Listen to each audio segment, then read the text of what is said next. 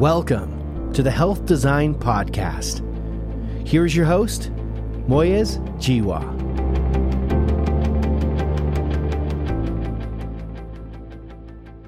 Vanessa Joy Walker is optimistic about the future of healthcare. She is someone who has experienced more than her fair share of challenges in that arena. In this podcast, she shares with us the reasons why she's optimistic and what we can do to share her perspective on this topic. Here to tell her story is Vanessa Joy Walker. Vanessa, thank you so much for taking the time to join me in this conversation. I know that you're a very busy lady, so we are honored to have you on the show. Well, I am very, very happy to be here with you and all of your listeners tonight, or this morning, or this afternoon, depending on your time zone. Yes, we are doing this across the world, so we're across several time zones. So thank you for pointing that out.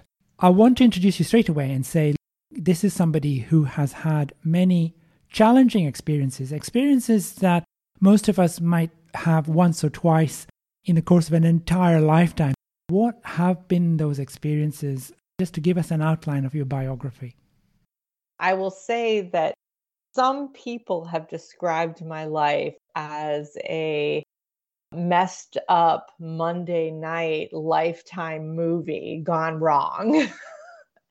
I take offense to that because I feel like, hey, listen, this is my story. It is it's the only life I've known. So it is what it is. But I also get a little bit of a chuckle out of it because when you look at my journey on paper, it does read a little bit like a really blown out of proportion drama. But I say that, but the truth is that many, many, many people experience far worse crises globally than even all of mine put together. And it's important for me every time I do share any details about my story to put a little caveat at the beginning to say that all of our journeys are relevant. They are all relevant. They are all unique to us and to our circumstances. And I always hope that when someone hears a little bit about what I've gone through or what I have to offer, or they read something that I've written or something I've contributed to, that they won't think about those details, but they will really think about their own journey differently and the way they interact with crisis differently and the way they interact with other people differently. So I'll just start there. I'll give you the quick overview so we can get to the real meat. I was abandoned when I was a child, when I was a baby, and I was adopted as a baby and then lived a pretty, I'll say normal life, although I don't like to use the word normal.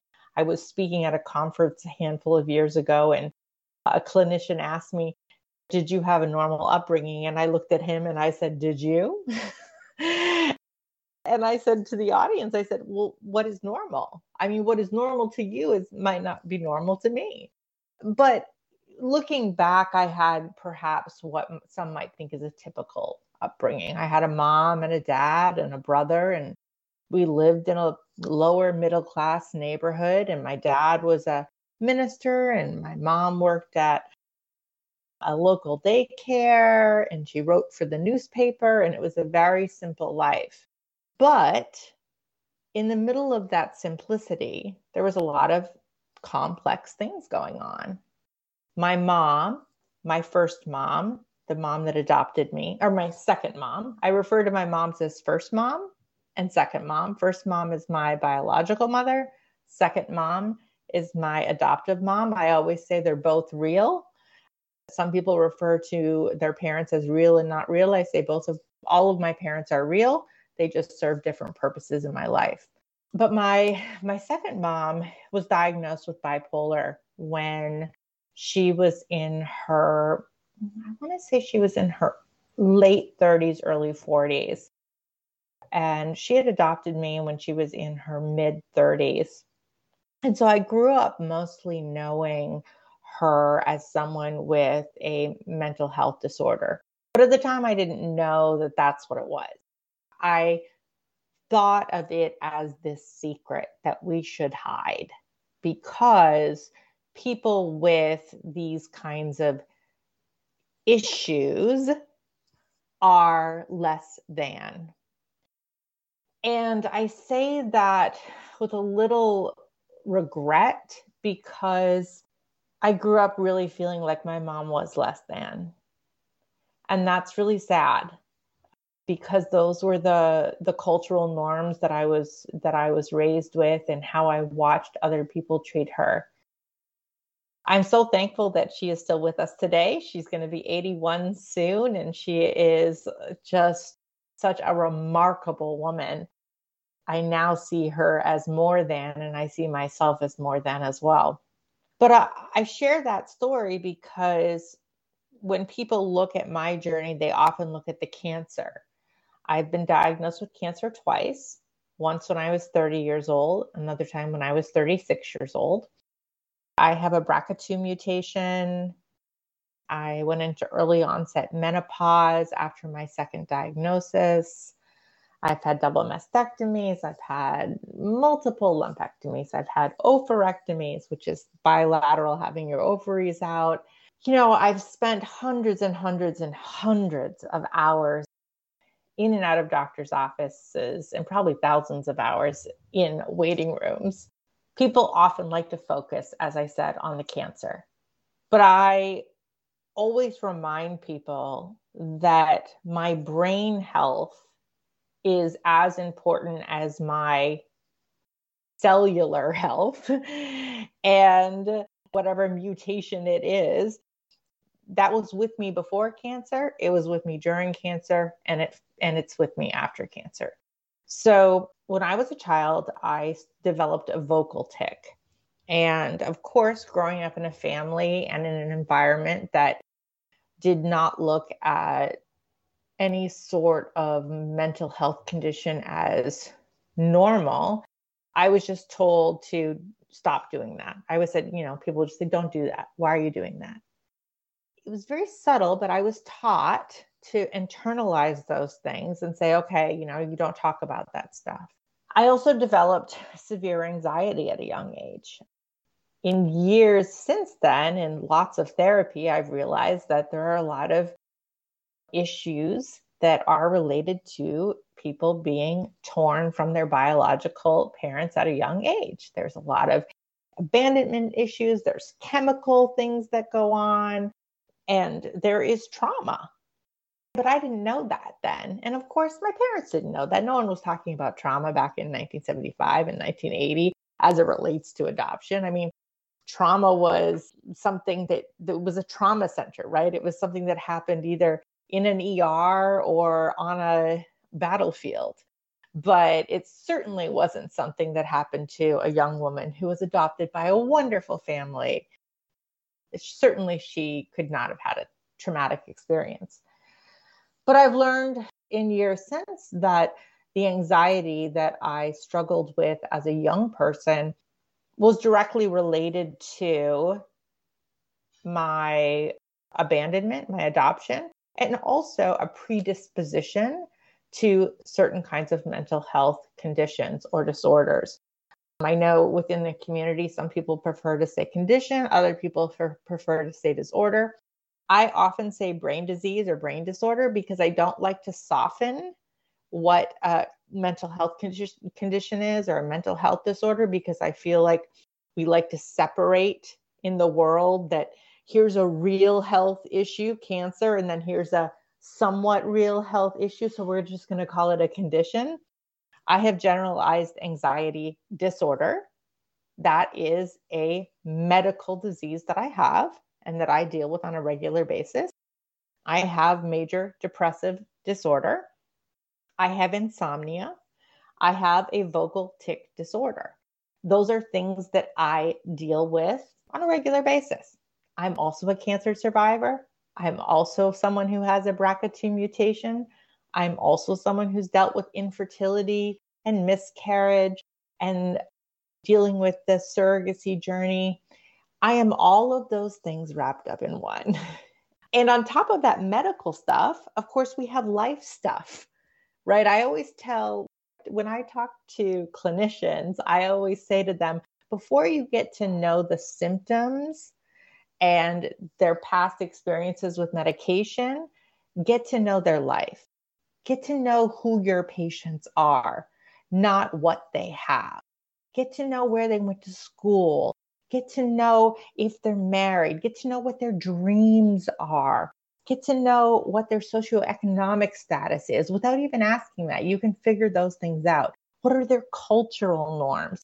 And then pile upon that the medical information, and you will have a much better chance of not only addressing the needs, but gaining the trust needed so that the people you are serving, your patients will adhere to whatever treatment plan you give them, will comply, and will actually see the benefit of modern medicine.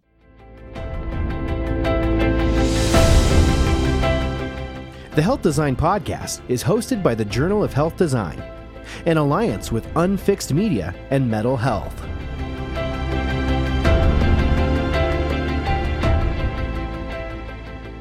So I want to summarize a little bit. This makes sense to me also as a clinician. We were taught in medical school that the causes of someone's illness and the response to that illness is physical, social, and psychological.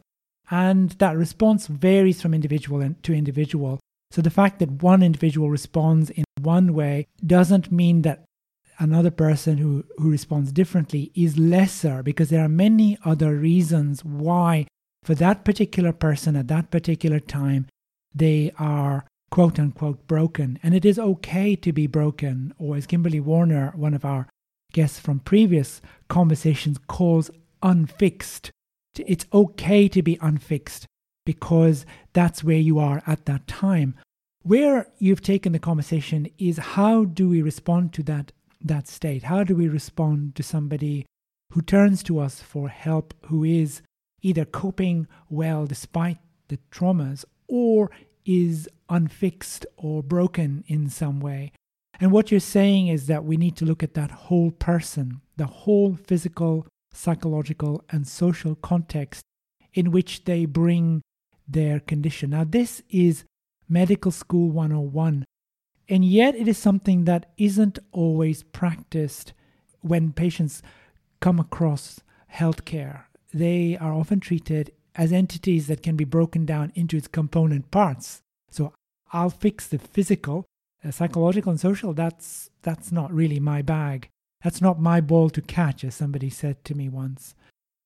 What is your response to that? Because you've been through this, and the reason that I wanted to explore your biography is because no one is better qualified than you to talk about this. Why is it that when we break people down into their component parts, things don't work as well as the way that you're describing?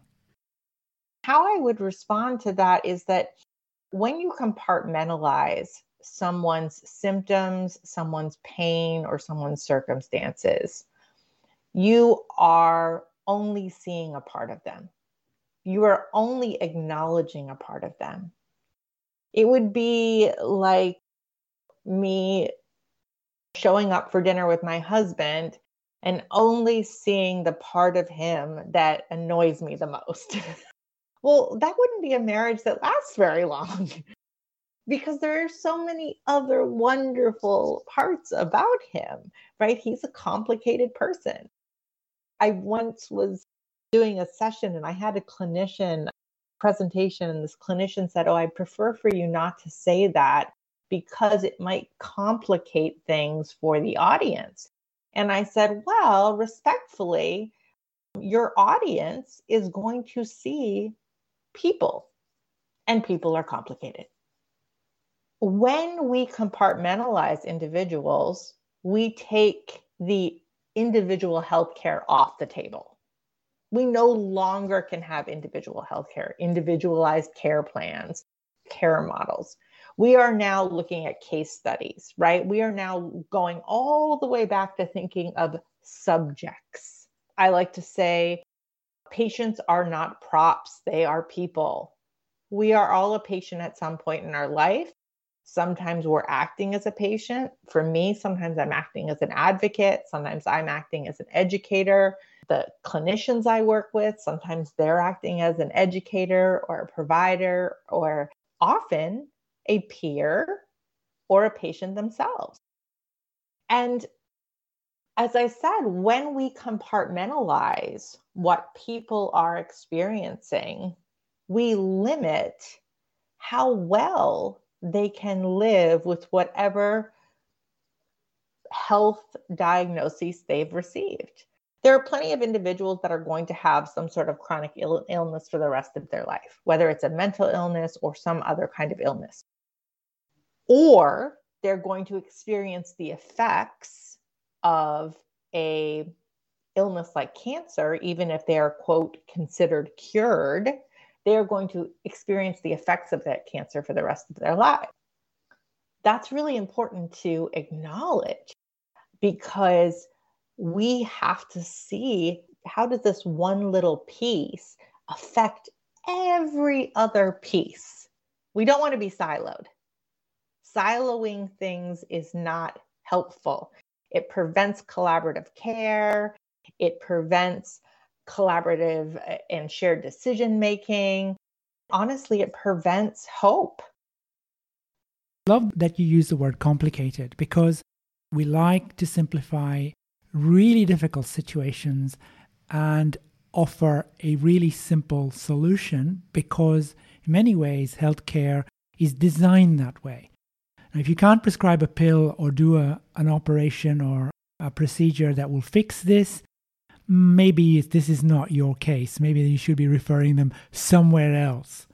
I want to go back to the conversation you had about your husband. And you said there are occasions when you go out to dinner and he's annoying you. And I'm sure this is not the generality. This is just a lovely way to explore this particular topic. You have to, in that situation, find a way to bring out the best in him, bring out the way that you know that this wonderful man has many other attributes that attracted you to him and keep you married to him and will keep you married to him for years to come. How do you do that at a very, and I hate to use the word simple, at a very simple level? How do you bring that out in yourself and then bring that out in him? I would say that you can't bring it out in someone else. I would say it's not your job. It's not your responsibility. There's nothing I can do about his actions. What I can do is control my own. I control how I interact with my feelings. I can control how I interact with those things that might rub me the wrong way. I can control how I respond. I can control if my tone is curious or if it's harmful. My husband actually is a professional facilitator for life. And so sometimes we'll get into these like facilitation arguments where it's like, who can facilitate each other better? But, you know, he has this wonderful way when he facilitates where he says, you know, when you ask someone a question, you can say, why did you say that way? Or you can say, why did you say that way? Same words, different meaning. And this is why I always go back often to the idea of communication, no matter what you're doing. It doesn't matter how wonderful the new novel treatment is. It doesn't matter how wonderful the new self-help book is or the new Brene Brown video is, whatever. If you can't figure out a way to communicate that, the elements of that to other people and then adapt it to your own life, it just doesn't matter. It's just stuff in the ether. So communication is key. So I would say that when you're in that difficult situation where you're feeling frustrated or you're feeling annoyed or in crisis, let's just say, you have an opportunity to decide how you're going to interact with that.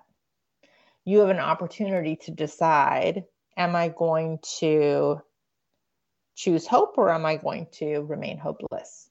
Because those are the only two options in life. It doesn't matter what you believe in. It doesn't matter what your faith base is. Everyone believes in something. You might believe in modern medicine. You might be of the Judeo-Christian, faith. You might be Muslim. You might believe in hard work. You might believe in a person. Everyone believes in something. And so hope is essential to life, to living.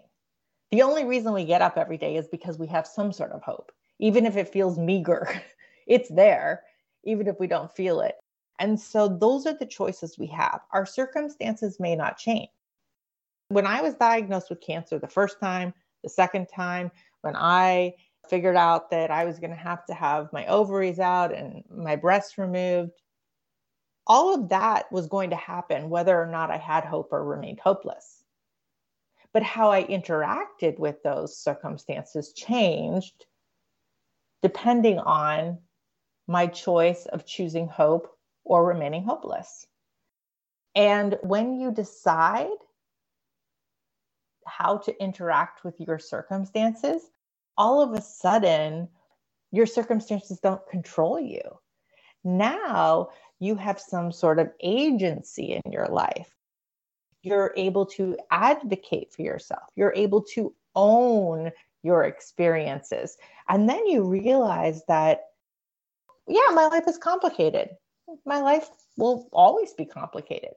I'm probably always going to be a little bit of the, quote, sick girl.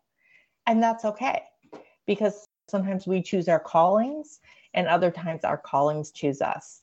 And we have the opportunity to accept that or reject that. The Journal of Health Design, fostering collaboration, amplifying the voice of health advocates, growing a network to improve outcomes in healthcare.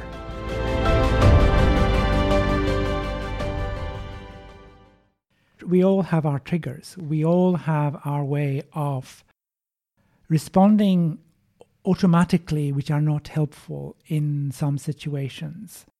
And particularly where people are stressed, where people are themselves under some sort of duress. Now, this happens particularly in healthcare, where people in those environments are pretty much at their limit of tolerance for a system that is very bureaucratic, that is underfunded, that is extremely difficult to manage, even to do the simplest of things. And then put into that situation somebody who is triggered by a thing that a patient says, whether it is a refusal to take treatment or a refusal to follow advice, or whether they're saying something in an angry tone which triggers the person. Now, you're saying quite rightly, you can choose to respond to that in a way that reflects back the anger to that person, or you can find a way to manage that reaction in a way that is more helpful. How do we build those muscles? How do we build those muscles that stop us being triggered by something in a way that the reaction is going to make a bad situation a whole lot worse? Well, I'll start by saying I'm not sure how we get rid of the triggers, but I think the first thing we do is we recognize that they exist. We do the internal work to figure out what they are for us. We make sure that we're getting the most up-to-date education on microaggressions and bias and accessibility. We make sure that we've done our own internal work with our own therapists and we understand our own backgrounds and how we interact, what our communication style is. As a provider, it is very important that you understand what your communication style is, because you're going to have to adapt that to the communication style of your patients. So that's the first thing I would say. It's going to happen. So don't be surprised when you show up and you're annoyed with your patient and you just don't want to talk to them and you're frustrated with them. The next thing I would say is you're on the same team.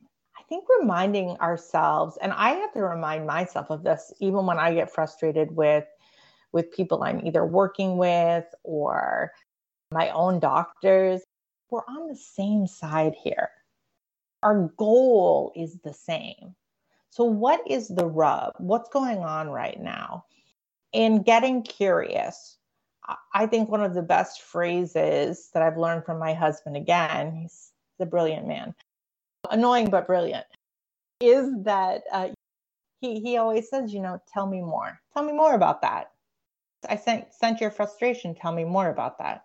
When you give individuals the opportunity to be heard, it can change the total dynamic of a situation. Because almost always, people want to be heard. People are in crisis. They don't understand. I have a friend who is a teacher at a well-known hospital. She's an ER. She teaches nurses and she runs the ER. And the thing that she says to all of her new incoming nursing students is this.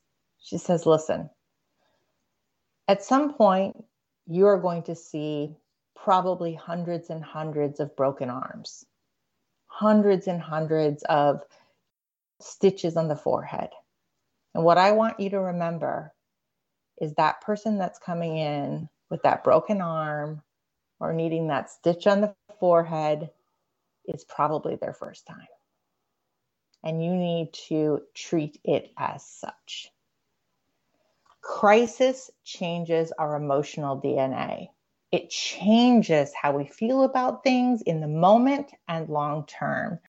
And that isn't to say that patients and people being served hold no responsibility to be respectful. But it is something to say that there is a heightened level of anxiety and stress when you enter into a space that is unknown and you are now trying to figure out how to navigate the space. I always describe getting diagnosed with cancer like getting dropped out of a plane in the middle of nowhere with nothing and being told you have to find your way back to civilization with a bunch of people you don't know. And I'm not going to tell you how to do it, right? That's what it feels like. And so even if someone's coming in with what you might think as small or what perhaps they've been told is small, oh, that's not a big deal. Don't worry about that. It minimizes their pain. It minimizes their fear. Fear is real. Acknowledging that openly is really important. You're quite right. When they walk out the door with those sutures or that broken arm, they're going to have to live with that situation. You, on the other hand, move on to the next person and so on and so forth. You're not going home in pain. You're not going home with the cancer diagnosis. So that is a given. I love what you said earlier, and that was that we need to do our own internal work. Now, I'm thinking in particular, when we're teaching consultation skills in medical school, we say to the person, now focus on what the patient said. Where were their eyes? What were they trying to convey?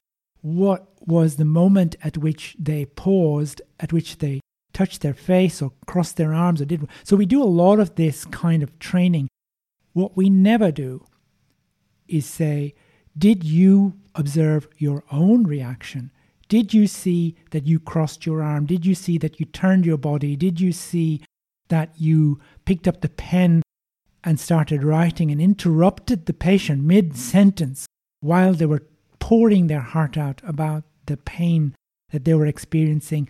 And to your words, you did not see that person. You did not hear that person. What you saw and heard was your solution, and you went after that rather than the real problem, the real diagnosis, which they were about to tell you if only you'd taken the time to do your own, in your words, internal work. where do you see hope in the system? In all the time that you've been doing this advocacy work, have you seen this narrative now beginning to take hold in the world that you have been exploring? I mean, yes and no. It's complicated, like everything else. I would say that it's really easy to get discouraged when you think about healthcare, no matter what country you live in. It doesn't matter if you live in a country that has universal healthcare, that has socialized healthcare, or healthcare like we have in the United States, or something in between. In general, providing healthcare for people is hard. That's why it's a constant discussion in every community. I grew up in Canada, so I grew up under one system, and I've experienced what it's like to be a caregiver in that system with my mother. And of course, I've lived in the United States since 1994, and so I understand this system as well. So when we only think about the systems and how the systems are failing us and failing the doctors and failing everyone, it just is like, well, let's just, pour me a drink and, let's move on to the next thing. We have to step back from that and realize we are not going to solve any healthcare problem in our lifetime, like the large umbrella problems. What we can do is think about what is in our sphere. What do we have the ability to influence? And then we can start there. And I actually have great hope for healthcare and for everyone involved. Clinicians, providers, support staff, hospitals, innovators, pharma, because we all need each other. Now, listen, are there some, what some people might call bad players? Certainly. There are in any industry. There are individuals in every industry that are trying to take advantage of someone. Yes, in healthcare, you might see that more often, or that is what is highlighted. So what I like to say is, instead of fighting with each other, how do we figure out how to get along, talk about what's important, and then get on the same page so that we can take our now newfound friendship and shared goals and create laws, policies, and practices that help to shape the future. Because ultimately, that's what we have to do. Ultimately, at some point, we have to get together and we have to figure out how are we going to shape what happens next. And that starts right now. It's happening in the labs, but it's also happening in the classrooms. It's happening in the HR departments of organization. It's also happening in the realm of advocacy. Everyone is an advocate. At some point in everyone's life, they are going to find themselves in a position where they are either advocating for themselves or they are advocating for someone they love. I would actually say they'll find themselves in both of those positions. So even if that is not your job, we are all called to advocacy if we want a better world. And I have met people in pharma, I have met clinicians, I have met people in insurance, people that run hospitals, other advocates. I have met people in every sector that are in it for the right reasons, that want to figure out how to take what we've been given and shape it into something that serves people more equitably and also helps there to be better outcomes so that we have healthier communities. I find it hopeful that we're even having this conversation, that doctors are even willing to share the stage with someone that even 5 years ago, they would just say, oh, she's just a patient, or She's just the patient perspective. That in and of itself is a step forward, because we all have to have a seat at the table. And I do see individuals inviting patients, inviting people with lived expertise, inviting caregivers into the room where decisions are made. Is it happening everywhere? Nope. Are there a lot of issues? Yes. But we have to have hope. I mean, I go all the way back to what we were talking before. I can either sit here with you and say, oh, everything sucks, it's really hard out there. Or I can say, yep, here's the circumstances. And I'm not going to deny the circumstances, but I'm going to choose how I interact with them. And I'm going to find people who want to shape the future in the same way that I want to do that. And then I'm going to band together with them. Many people who talk about healthcare do talk about it being broken. Many think it's getting worse. Many think that the inequities that we all experience are almost beyond remedy. If you look back at the people that we've been speaking to, the people that you and I have been interacting with, and even in our interaction here, there's one thing that you've said that points to what those people could do right now on their own without any further need for funding or policy change. And you've said, do your internal work. Vanessa, it's been a blessing spending time with you. Thank you so much for taking the time. Oh, it's been such a pleasure. Thank you for having me.